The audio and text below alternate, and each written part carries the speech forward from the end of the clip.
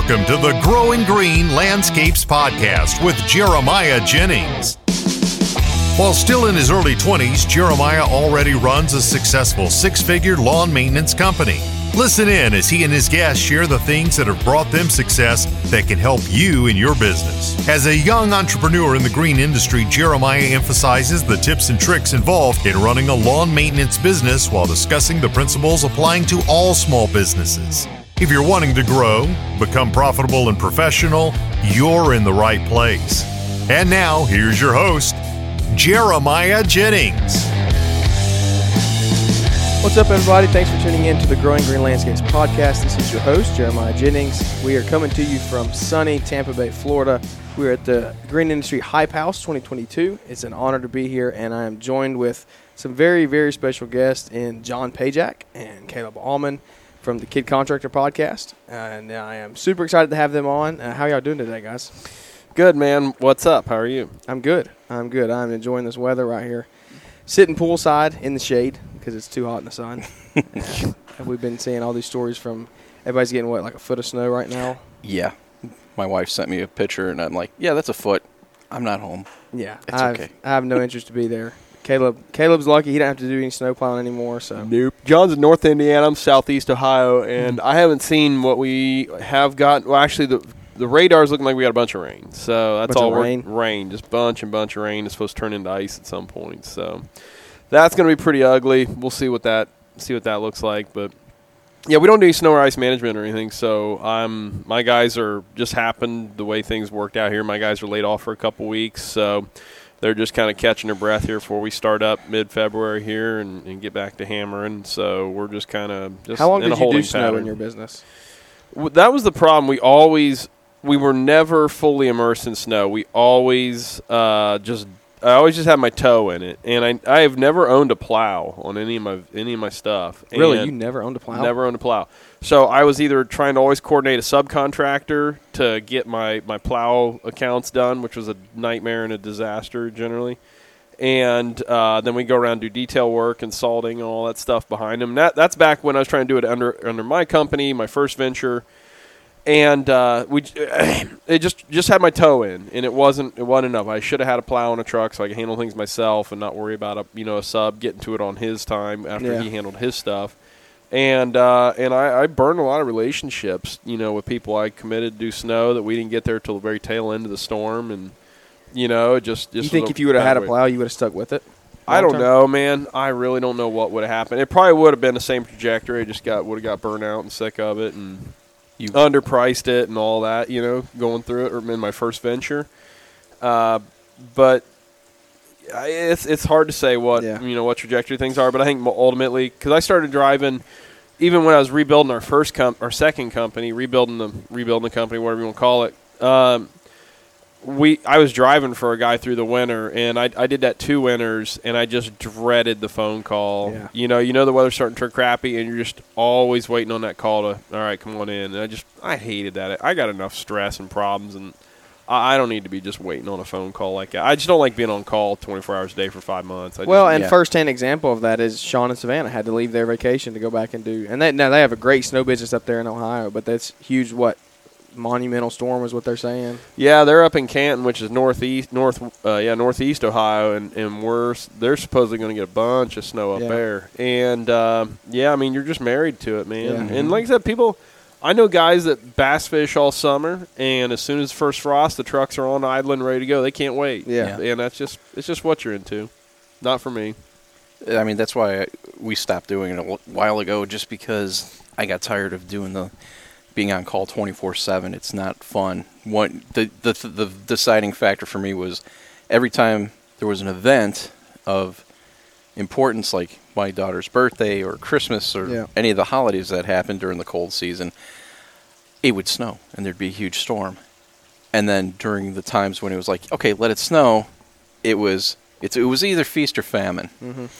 And just being on call 24/7 is not ideal. I did it for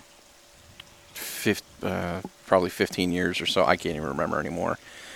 But you can generate quite a bit of money doing it, especially if you're prepared properly. Yeah. But, it's labor intensive, and there's a lot of hours that need to be put in.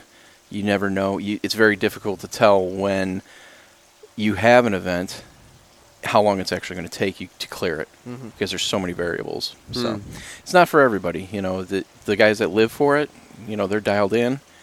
That's what they make their money on. There's 2 places out in New York and Jersey. New Jersey, I know some guys. In Chicago too. There's 3 companies that I know. They don't do anything else except for snow and ice management. So they just do that. Yeah, that's all they do. Yeah. That's all they do. They don't offer services. They're setting up their contracts during the summer, spring and summer. Preparing. So like right after the season ends, they're already working on projecting their contracts and numbers and getting all their sales done early. So that's how they are wired. They don't wait till the last minute. They are like, this is their full-time job, and that's it. Yeah, and you can have it. Yeah. I just, like I said, actual plowing is fun. Plowing of driving a truck or a skid steer, and it's fun. It's just hour 12 plus. Like, I was just going to say, I agree with you to a point, especially when you're younger. But man, when you hit 14 hours in the truck and the only thing you got out for was just to take care of yourself in a sense, Yeah. And there's very few companies that have the manpower to schedule the labor of like your 12-hour shifts and all that kind of stuff. It's just not like it's not feasible most of the time because nobody's got the labor to do it. You got when it seems, why is it every time I get on the podcast with you guys they always talk about snow? I'm in Florida right now. Yeah, it snowed a foot. And I don't want to think about it. It's the juxtaposition of where we're at versus what it's doing somewhere else, right? Well, moving on to further topics, you get to go see your best friend tonight, don't you? I'm going to go see. Yeah, we're longtime pals. Jordan Peterson, my pal Jordan Peterson here. And if you're not familiar with Jordan Peterson, just look him up on YouTube and along with about any. It is Caleb's best friend. Any topic, yeah. Jordan doesn't know it, but we're like best buddies forever, BFFs. So I'm really excited to see that. I don't know what his topic is. What are you looking to get out of it?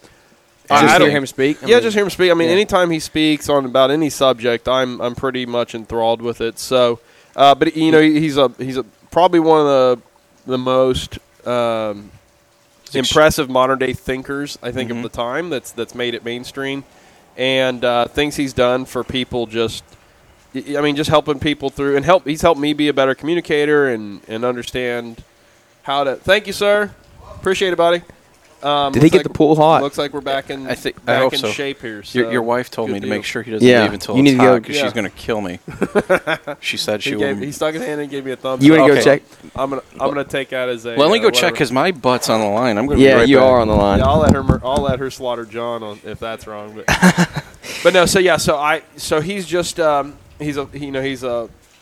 I don't know if philosopher is the right thing, but profound communicator. He really is, and he just thinks things through and just has just deep, meaningful thought about any topic. And he's a Canadian guy. And could you hit my ears up just a little bit? They seem like really low for some reason. There. Oh, thank you. That's way better. It's crazy how that makes a difference. Makes all the difference. If you get that. I don't know why that matters. I don't understand how some people do podcasts and don't even wear headsets. They just talk into the mic without anything. Yeah. I need it. Well, I guess if you didn't have headsets on totally, you could still hear, your own volume level. I guess so, that makes sense. But I was feeling muffled, so I felt like I needed to talk louder or whatever. So I don't know. There's something to that. The hot tub's still cold. You just signed me up for a bruising. Well, that's it won't last too long. She doesn't have a lot of energy. She's tired after a while. Okay. Yeah, she can only swing a big bat for so long. So. So anyway, just really excited. And what am I looking to get out of it? I think just the experience of somebody I've looked up to for a couple of years now, I think.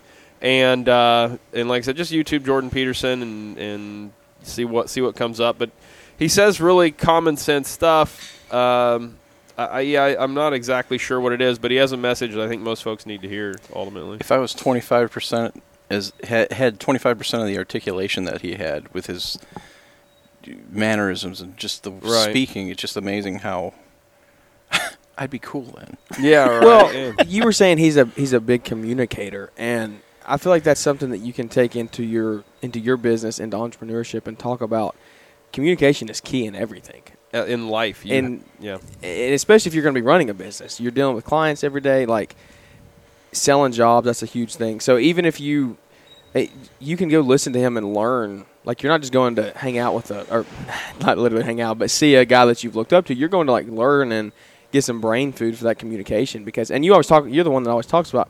Man, I'm so excited to have you on the show because I quote you on this show probably more than anybody else. Anybody that listens to this show regularly knows I always talk about everything. Some quotes you bring up here and there, and you always talk about the books you read, and it's you always talk about the communication. Which one? You have a communication book that you like. One that it's an old-time classic. Dale Carnegie was How to Win Friends and Influence People. Yeah. And that's kind of just mandatory reading, in my opinion. I think every high schooler should read it. But what that book really distills down to is just like talking, treat others how they want to be treated, not necessarily how you want to be treated, right? And so, like, the book has got like old timey references because it was written, 1932. 80 years ago. Yeah, I don't even know, a long time ago. I think the copyright's 32. For real, yeah, it's old, and it's like if you'd like a copy of it, send a nickel to wherever that doesn't exist anymore. But it really is just about like if you're trying to understand your clients and they have like a little vegetable garden, talk to them about their vegetable or figure out what they want to talk about and what their be it model trains or their golf habit or their kids or grandkids, whatever, talk about that with them and build rapport that way. And you got to be honest and genuine about it. You can't just be blowing smoke. Yeah. But, find out what they want to talk about and let them talk about it. And that will build, that's part of the building friends thing there. It's a big deal. Yeah, I believe it. John, do you have anything to second that with? Read that book. It's a very good one. But, yeah, treating people, I still think I treat people the way I want to be treated, but similar to what Caleb was saying, when you find that little interest that they have, that hobby or whatever it might be, it opens up the doors, especially if you're running a small business.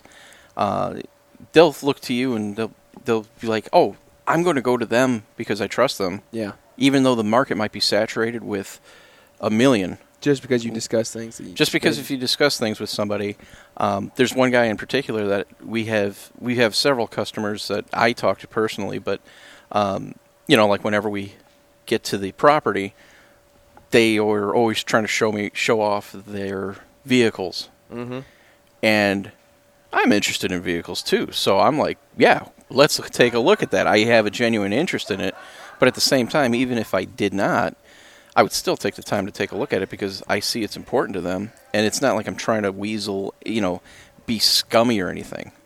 It's like a sincere. You're actually It's sincere. I have sympathy, empathy. I have those characteristics. I always want people to feel good, especially when they're around me. And it's a desire to build a good relationship with people, right? And so you talk to them about what they want to talk about, and that's how you build a good relationship. So I genuinely and earnestly want to have a good relationship with whoever, so I'm going to let them talk about what they like to talk about. Right. And then on the flip side of it, when you build that rapport and you build that trust, if you're going to sell them something, or even if you just mention like, oh yeah, we could clean your pool or whatever your scope of work is, you could pretty much upsell them without even upselling them. Yeah. Which is nice, Absolutely. Just say, I'm thinking about doing this or whatever. And then you could, especially with those clients, you could find out if there's really a true market for it. I know that's like it kind of diverts from what we were talking about, but at the same time, all these little things can blossom into other opportunities. Absolutely. Caleb, while I got you on here, I actually want to ask you a specific question. This is one that somebody asked me on Instagram, and I wanted to. Well, I want to take this time and while I'm with these y'all that have had businesses for 10, 15 plus years, you have a lot of wealth under your belt, a lot of knowledge. And John, you can give some input on this as well. But the question is, if you could start from scratch, knowing what you know now, what would your blueprint for success be? And I know you've gone through. There's Paul Jameson. Paul Jameson in the house, coming back from the beach, but he looks like he enjoyed. He's in better spirits than he was this morning. Yeah, got some good vitamin D. But, exactly. Start from scratch, knowing what you know now. What would your blueprint for success be? I I think, that's such a. That's a broad question. It's very broad, and just how many points can I, how many points? But like, I think the big thing is just going into it. Having an understanding of how to sell and how to build relationships. Right. That's a big thing. Knowing how to do some of the work you're doing, but then also like having some financial knowledge. Right. Knowing. How are we going to make this a profitable venture? What are we reading? What are we doing to make whatever we're venturing into a profitable venture? Mm-hmm. Trying to go into it without a tremendous load of debt or crushing debt. And if we're going to quit a full-time job at the moment, to start a passion or a new venture, like try to bank up as much money as you can prior to that so things are less stressful. Be sure to talk to your family and friends, actually your family, really, that's all. About like, hey, we're gonna make a run at this. I'm gonna pretty much kill myself for the next 12 months to get this thing off the ground, and I will always take Sundays for the family, but I'm probably gonna work a lot of Saturdays moving forward. And just communicating with your spouse and your children and having them understand like, hey, what we're doing and why we're doing this. We're doing this. We're gonna work like dogs for the next year so that moving forward we can be more flexible with our time and. Doing that kind of stuff, and then just rapidly pivoting the business as fast as we possibly can to make it a venture that makes sense and is profitable, and buying the equipment and tools and whatever that keeps us on that profitable and productive journey, and go from there. So, there'd probably be a really good. Probably a good book or email chain or something to put out would be like, just the top 10 things like you need to do. John, what would you say, man? Well, it's kind of funny you bring that up because Paul and I are going to be launching the technical guide to running a successful lawn care business soon. But it's like you said, it's kind of like a million points of light at one point in time because there's so many things you could try to focus on. With all of our experience, you could look at what you would do, but if I were to truly boil it down again, was one, know your numbers, which is hard to do when you don't have any experience, but right. you could get in the ballpark. Right. And always, even now, like I know my numbers, but things change. It's not a static thing. It will always change, especially as your business grows. Yeah. So comprehending how to figure those things out is going to be incredibly important for all of your expenses. But second, find out, okay, if you really want to do what you're going to do, find out if there's a market for it. Everybody says, oh yeah, I could always do this and there's always a niche market, but in some places it may not be as important and people may not pay for that service even though you want to do it. Yeah. So you would actually become a niche market, but then it's like, okay, if you do that, you may not have the volume going forward. So it's always important to know, like, okay, is there a demand for this? Let's figure that out if I want to pursue this passion, or maybe I might have to move. And I know that seems a bit extreme, but if you want to plow snow, you can't do that from Alabama. Absolutely, yeah. You know what I mean? You can't make a career out of that. You can't make a career out of it. No way. Even, when you go up further north, sometimes it's not dependable. If you want to go plow snow forever, go to Minnesota or the Upper Peninsula or the UP of Michigan. But anyway, know your numbers. Make sure there's a market for what you want to do. And then assemble a team as quickly as possible. There's that analogy. You have that saying where the business owner wears all the hats at first. Try to pass many of those hats off as you can, as quickly as you can. Even if it's a failure, just replace that person again. I know that sounds harsh, but that's kind of the way you have to approach it because you can't. If you find out somebody's not fit for that job, you as the owner needs to identify that and then. Put them in a different position and get the right people in line. That alone, I know from my personal experience, sometimes it's easy, and there's a lot of times it's a big challenge to find the right people to work within your organization. Find the right fit for your company as well. Right. Yeah. Culture, the whole bit. Exactly. Be slow to hire, quick to fire.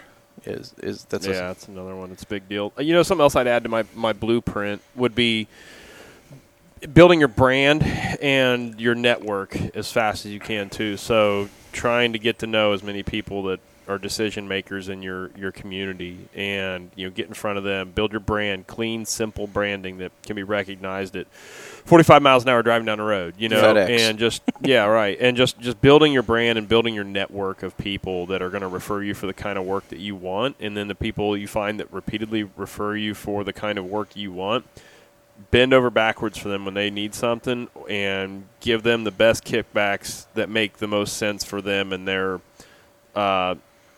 position in life, let's say, because because I've got very wealthy clients that refer us for some really nice stuff, and it's like a gift card to even this local nicest steakhouse doesn't really mean a lot to them, but if you can make something for them that they like, a Swedish fire log or something that they can put in their fire pit out there and start a fire real easy, or you name whatever the thing is that they may not, or just throw in a bunch of annuals out front, like, hey, Mr. Herfin earlier, appreciate the referrals. We threw in some extra begonias here out front, just for no charge. Just want you to know we appreciate all you do for us. Yeah. And just any way you can return value to them, whatever, or make a donation to some charity in their name. Just anything like that. And I think to second that is go back to something you just said and kind of skimmed over, but I think it's a big point, is find the right client for what the services you want to be doing, and that find somebody who can bring you the business you want to be doing. Because like in a lawn care case, in my case personally, everybody thinks a realtor is a good connection to have. In my opinion, I don't really want a realtor, because in my opinion, realtors are going to give me one-off jobs that they need to just cleaned up right before they make a sale, something like that. As cheap as possible. As cheap as possible. So to me, that's not the client that I want. Now, they might know a lot of people, but I know the work she's going to be giving me is not the she or he is going to be giving me is not the work that I want. Yep. So make a connection with someone who is going to, like you're saying, refer you to the person you want to the kind of work you want to be doing. Yeah, that's a good point, because you can get people to throw you work all day, and it's just not quality. Not the work you're looking for. And then if you do that for 6 months or a year, then you're going to offend them when you're like, okay, I don't really need your, like, how do you go to them and say, I don't need your stuff anymore? Like, well, when it comes to that, if that's what you got to do to get your feet off the ground, is once you reach that point where you're that's not your style of work anymore, and you go to them and say, hey, we're beginning to phase out of this style of work. Yeah. Here is so-and-so's number. This is a great start. This is great for them. I would recommend you call them for this kind of stuff. Keep us in mind for XYZ wherever we're going, or whatever. Or, we're looking for, existing homeowners that, aren't, so budget conscious and stuff like that. And you say it with respect and grace. And you say, here, call Bob. He's going to take awesome care of you. Give the customer options. And pass value on to them. It's exactly what we did when we were transitioning from mowing, and we were doing applications and mowing, to essentially just applications. So we basically did the same thing, and we had like three referrals to just pass out. We're like, look, if they were in this town, we would refer this guy. If it was, we had their back. We had them covered. We still, like, there's some people that still get grandfathered in just because they've been with us forever. But for the most part, it's exactly, that was the tactic we used to transition. Do you want to keep the cash flowing this winter? Head over to L'EntrepreneurAcademy.com and check out all of Brian Fullerton's new courses and powerful resources to get you cashing in on that white gold through plowing snow. The snow plowing training course is easy to understand, and you'll learn what it takes to do the job effectively and how to bid, price, and estimate snow plowing for both residential and commercial properties. L'EntrepreneurAcademy.com has 3 new resources to take the hassle and guesswork out of securing your snow removal jobs, plus there's eye-catching marketing materials that can help you secure new clients quickly. Ready to crush the snow game this year? Visit L'EntrepreneurAcademy.com or use the link in the podcast description. Sure. On back to the blueprint discussion here. This is actually a topic we covered during the live stream last night. It was, if you missed it, go check it out. It was on Brian's and Caleb. Y'all were live too, right? Yeah, we were live too. So it's on both y'all's Instagram channels. But it was a topic that I didn't really get to give much input on because we just talked about it and moved on. But we were talking about route density, and that's something. What is your take on route density, even in your business? Because like for a lawn care and landscaping company, we obviously want to be within 5 to 10, 15 miles. I mean, within 30 minutes generally. You want your whole route within 30 minutes. As you as a hardscaper doing bigger projects, how does your route density come into play? Like, and how far are you willing to go for some jobs? The on the hardscape end of things that's a primary portion of our business. We stay within Fairfield County, generally at the most a 30, 40-minute drive at the most. And most of our work anymore, honestly, or frankly, is within 10 minutes of our shop, which is awesome, which we try to stay centrally located in that regard.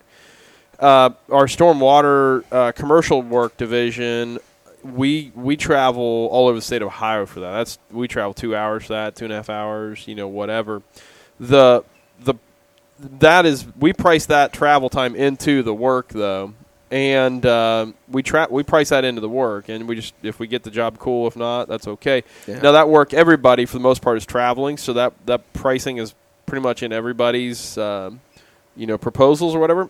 But, on the hardscape end, no, we need to stay pretty local, because the farther we get and the more travel time we put into the job for that residential client, they begin to lose value of the project. Yeah. When we could be giving them more value for, the amount for what they're actually getting built.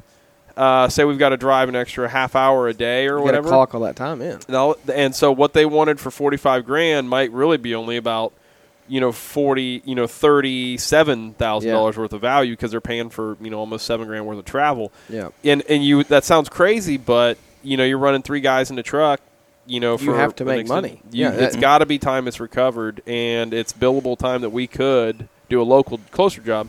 Now I'm sure there'll be a time where it's like there's not as much work, and there's not we may have to change our perspective a little bit at some point. But I think what you just talked about is key, that if you do start traveling, you just make sure and you don't start losing money on that travel time. You have to. Mm-hmm. You can't drive an hour and a half to a job and not recuperate, not recognize that that's somebody's paying for that. We try to have our guys meet on site as much as possible. So a foreman will grab a truck and come in, but we try to have our guys meet on site. And that way they're getting their 40 hours, but it's on that job site. Yeah. It's not 30 hours on that job site and 10 hours a week of drive time per guy. Yeah. So that's what we try to do. It's not a blessing. It's a strategy. Yeah, I guess I could say it. But in our industry, there's no way to do it. There's no way to do that. Right. Well, so the necessity of that is you have to be route dense. Yeah. You just have to be, or your margins, you're just going to watch your margins slip away. And I think tight routes go hand in hand with being involved in your local community. Mm-hmm. That's when y'all were discussing that last night about in the kids' schools, putting up banners on the sports fields, being in the local parades, whatever. Getting your name out there in your community is going to help you build that route density. Yeah, absolutely. And just having a well search engine optimized website and being clear on your website and whatever, you only service XYZ neighborhoods. Yeah. I think Naylor Taliaferro, Lawn Care Rookie, he's got his voicemail says specifically, like, hey, we service these 4 neighborhoods, and that's it. And, like, that weeds people out right there. Yeah. Like, you're not having to return a phone call. Oh, I'm sorry, we don't. Right there, that weeds people out. I'm sure people still, we're right next door, can't you? And Rookie's pretty strict on that as far as I know, which is great. But you have to be, because if you're never going to set up a good service area if you're not strict about it. If you break those rules. And the whole blueprint thing is what we're discussing.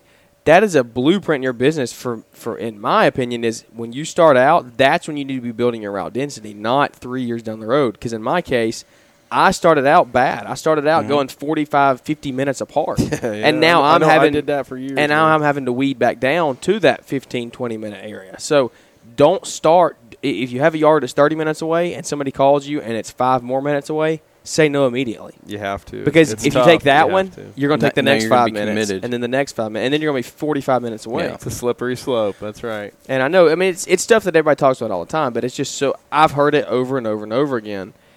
And I just want to get it out there to anybody who's starting out there. Don't start that way. Sometimes it's a little difficult for guys to grasp that.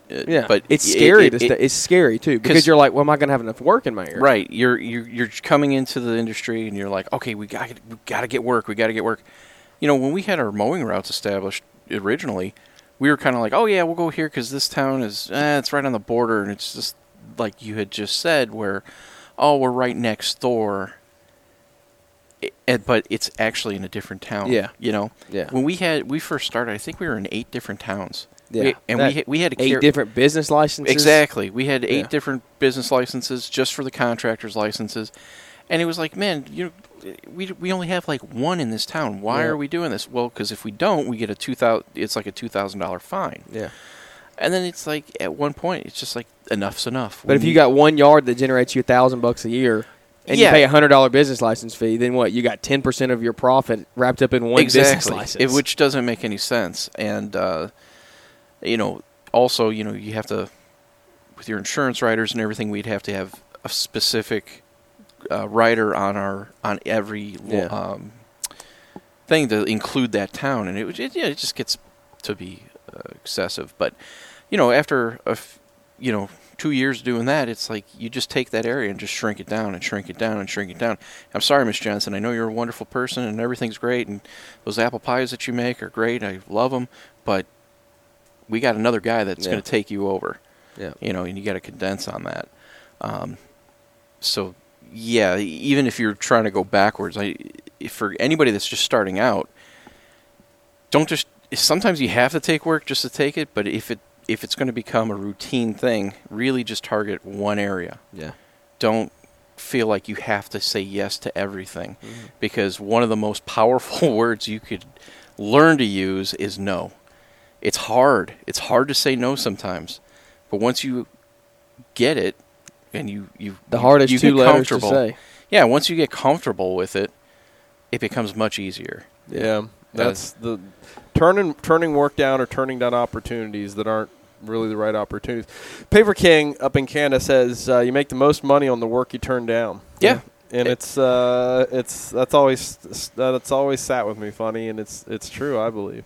We had this kind of goes back to snow too, but we had an HOA. It was a huge HOA that we used to take care of, but it was 45 minutes away, but the money was good. Mm-hmm. So what I ended up doing was, instead, kind of like what Caleb did, of having guys meet on site, instead of towing the trailers and everything over there, I got a storage unit that was literally right across the street from it. So all the guys had to do was get in a truck, drive there with no equipment, open up the storage unit, and they could ride the mowers and everything over there. And that was key during the wintertime, because they could take the snow throwers, they could take the buggy and everything, they could just drive from the storage unit. There was no trailers involved. Transport at all. So we didn't have to transport everything. It cut down on the overhead for that particular work. But when they decided to restructure and go with a different company, I was like, well, no skin off my back. I didn't buy a place over here. It's like, hey, here we go, the storage unit, we're handing it back over. Yeah. So it was that's just another option, just in case you get stuck in that trap. Mm-hmm. You might want to look at. That's unique. I've never heard of that one. Instead of being centralized, you can be kind of diverse and have, like, even though we're located in this town, the more profitable work's over here. So instead of working from home or having your home as home base, you've put the work, you put your satellite closer to where you're going to be working. Mm-hmm. And that I always tell people, I say, if you just because you live somewhere doesn't mean you have to work there. So it might be beneficial for some people to go. They might drive the 45 minutes out, but if their satellite's out there, and they could pick up the trailer, the equipment, whatever it is, and then leave from there and have all the guys meet them there, it's going to cut down on your overhead expenses for your I would say that's labor. last case scenario, though. I wouldn't want to do that. Right, but what I'm saying, there's a few areas out by us where guys live in a certain area and they feel like they have to work there, and they're scraping by. They're dealing with those the not ideal customers where everything you do, they're like, is there a way to knock a couple bucks off? Can't you do this real quick for extra? Can you cut that bush? You're here already. It's like, the difficult clients, they're more customers than clients. That's a tough thing. What would you say about that? If you were in an area that you don't think you could generate work, would you just move? I mean, would you try to find a different area to live in? I mean, or would you make that build a shop satellite and just drive to that every day? That's a tough. I've never really put a lot of thought into it. I got a friend back home, but they run a long-term family company in pretty much in Columbus, There Ohio. goes the concrete. There we go. Oh my gosh, That's It's only 2.5 4 hours late. yeah, that's all. But they run kind of that concept. They work just almost downtown Columbus, Ohio, and they live down by me, which is about 30 minutes southeast of Columbus. And their location is just 10 minutes from where they work, primarily in this one neighborhood in Columbus, Ohio. And that's what they do. They didn't want to build a lawn route down by us, but again, their business was established there for 50-some years. So yeah, I mean, I think ultimately you've got to, depending on you've just got to be willing to either figure out what sacrifice you're willing to make. I mean, I know folks that live down in the hills, down by us that work in Columbus, and they make that commute every day. It just is what it is, and that's part of the price they pay to live down in God's country, and out of the big city. I think it's part of just what are you willing to do what you want to do, and then how serious are you going to be about it. Now, I definitely would be in favor of and it's the philosophy we have when we build our shop, or we're building our shop, is and I went back and forth with this on Brit, but this is something I picked up from Todd Pugh and Enviroscapes, was you're better off to spend more money for your shop facility closer to town or your work area, because you're going to pay guys. You're going to make up the difference in that mortgage. If you buy cheap residential country land, you're going to pay those guys to drive in town, in a company truck, and you're going to pay that extra couple $1,000 a month that you would in mortgage. You're just going to pay it windshield time, which builds nothing. Right. Builds you no net equity. worth, no equity, nothing.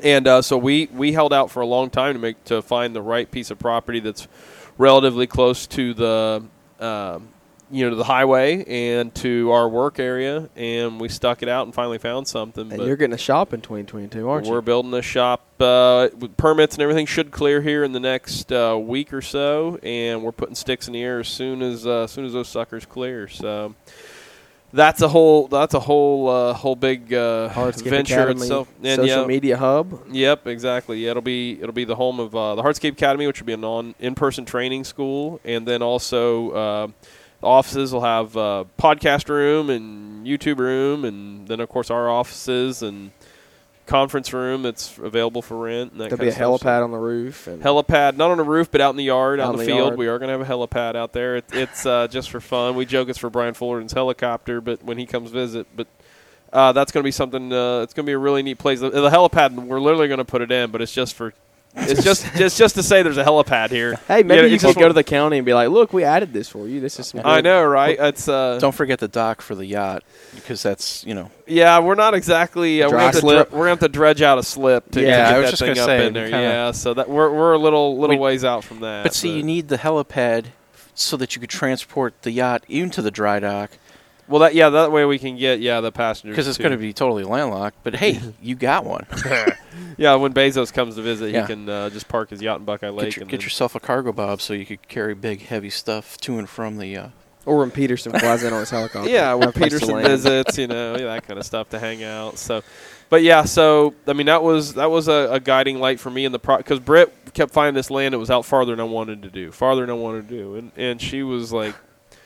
It was driving her crazy. I was like, nah, it's too far out. It's not commercially zoned, all that. It's like, no, we need to stay the course, and the right piece is out there. Whether or not we can afford it's another thing. But you think the patience was worth it? Absolutely, 1,000%. Yeah, without a doubt. Now, the only other caveat to that is being as we're building the facility, which is cool because you can custom build it to your liking. We had to do a zoning change, and we had to do all this other stuff. There is merit for finding a building that's maybe a little more than what you want to spend.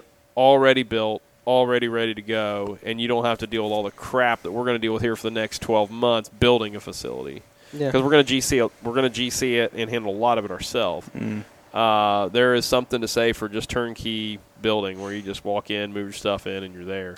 Just like flipping houses. It's for some people, and for some people it's not. Some people want to move into a house that needs everything, and some people want to move into a house that they flip a light switch and everything's painted, and they can just move their stuff in and be done. Yep. And so it's a small on a smaller level. It's a comparison there, but it's you get to customize it though. That's the thing. I mean, I think that's a lot of benefit to it. Yeah, without a doubt, and everything can be new, and we're set up for the next 10, 20, 30 The years. boss is going to get her definitely. heated floors. Yeah, the office is going to have heated radiant flooring, and then in one of the work bay areas, we're going to run radiant flooring through that. So it'll be nice to. We're going to go from having like the worst winter working conditions for equipment because we're just out on a gravel lot, changing oil in your back in a wintertime in gravel. To now we're going to have like a heated floor facility to change oil and do all that and get stuff fixed in the winter that we have been neglecting for my whole career. Yeah. And it like getting that international painted. That kind of stuff, right? Get it in somewhere warm. Now we actually paint it, and nobody's like getting frostbite trying to get things done. So, yeah, I'm excited. I think I'm excited to see the process. It's one of those things I wish, as cool as the process will be, it was supposed to start in the fall. The building process and all that, and then like the closing on the land got delayed, and then builder got delayed, and just all this other stuff, And so this all is supposed to take place during the winter, where we're going to get back, and it's going to be mid-February, and we're starting, and we're getting into busy season. Yeah, and that's like the worst time. So part of me wishes I could just flip a switch, or if I had the budget to just pay a contractor to finish it out 100%. But that's not reality. Yeah, we're just going to have to.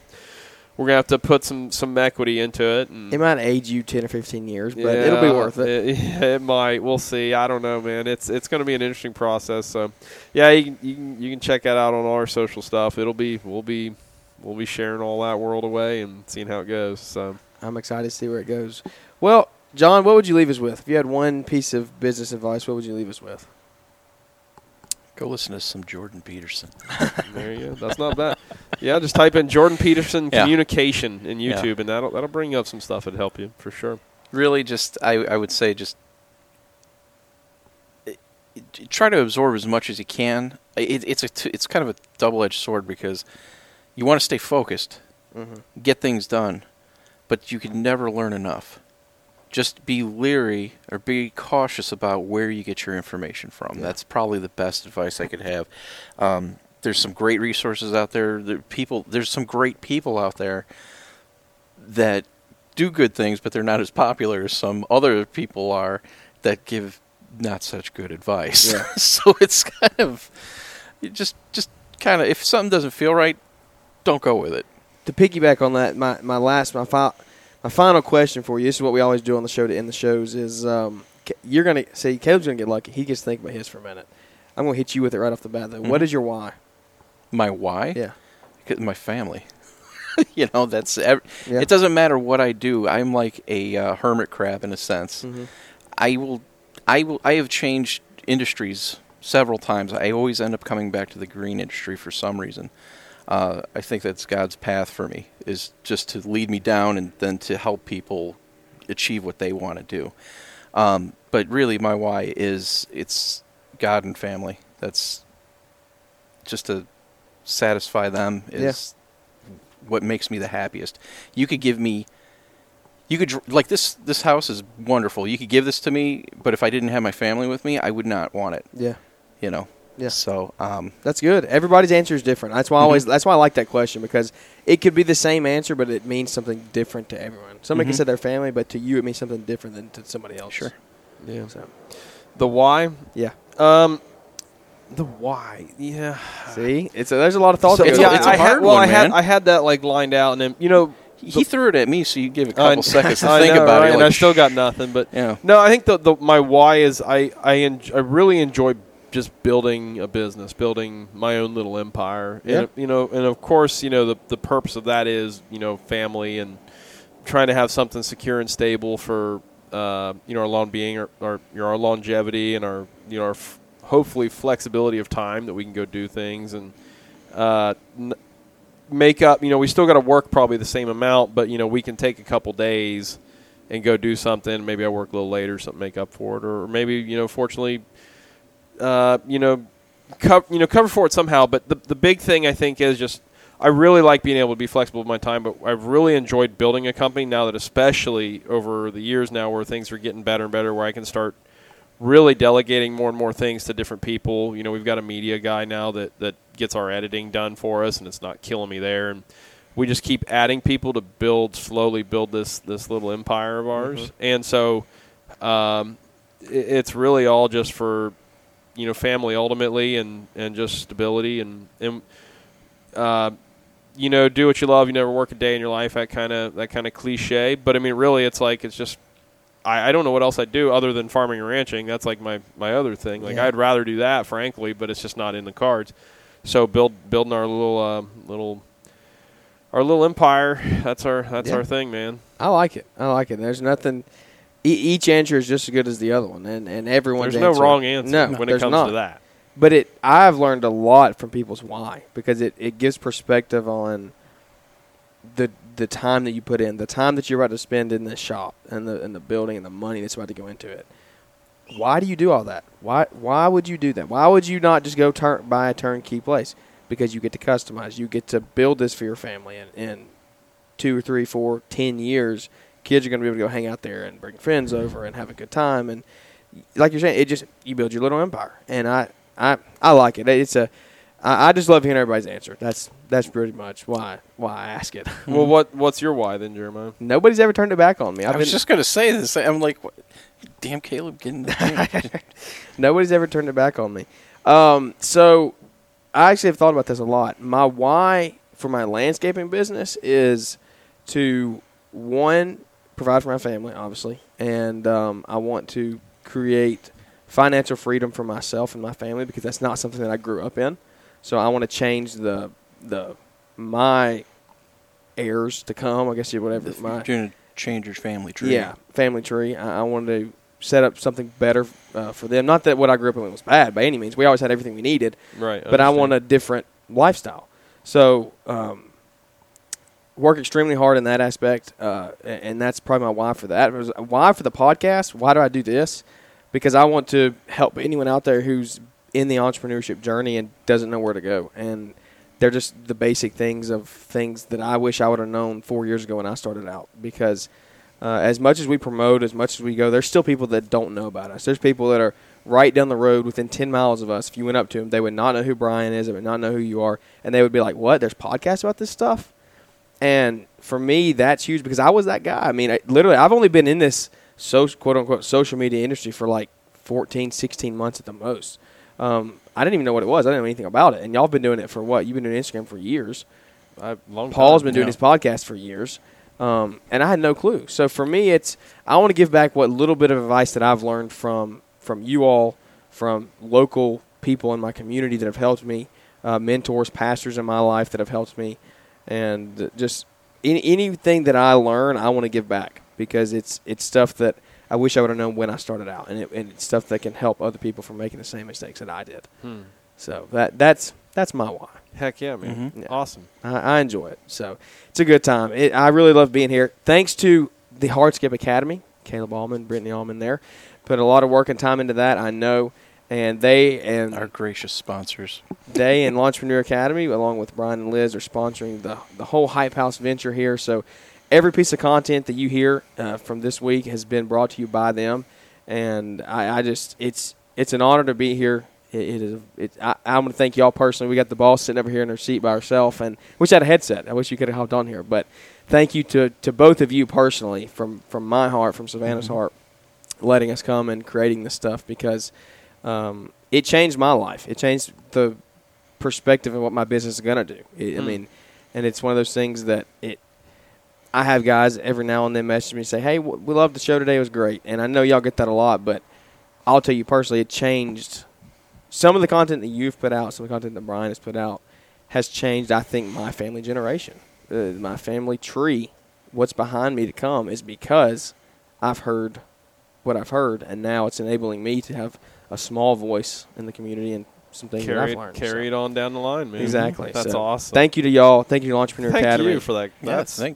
I tell you, that is one of the payoffs right there, right? Because there's no real money in podcasting so far. Yeah, but to hear, when you hear guys say that, we do hear that, once in a while. And that really does make it worth it. You really, what? And that's one of the Jordan Peterson things is like what is a man's highest charge, right? And it's to take care of his family and to make society better in whatever little way you can. And right there, it's like, man, I'm fulfilling my highest charge. Yeah. And that's so cool to hear. You might not have $1 million to go buy somebody a new house or a car or whatever, but just your words or your advice. And sometimes that wouldn't help somebody anyway. Yeah. No. Right? Because you've got to fix your own path. Yeah. Or you've got to clear your own path. And so, like, if you give the person the right machete or tool to clear their path, so that they're, again, the people that come behind them have a safer, more stable place to walk. Yeah. That's our job is.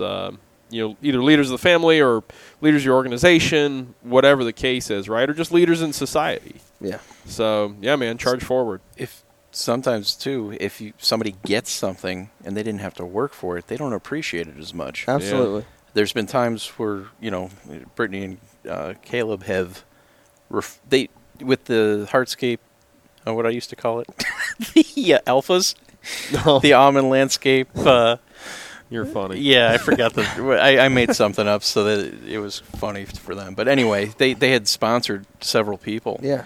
They got my course for free. Yeah.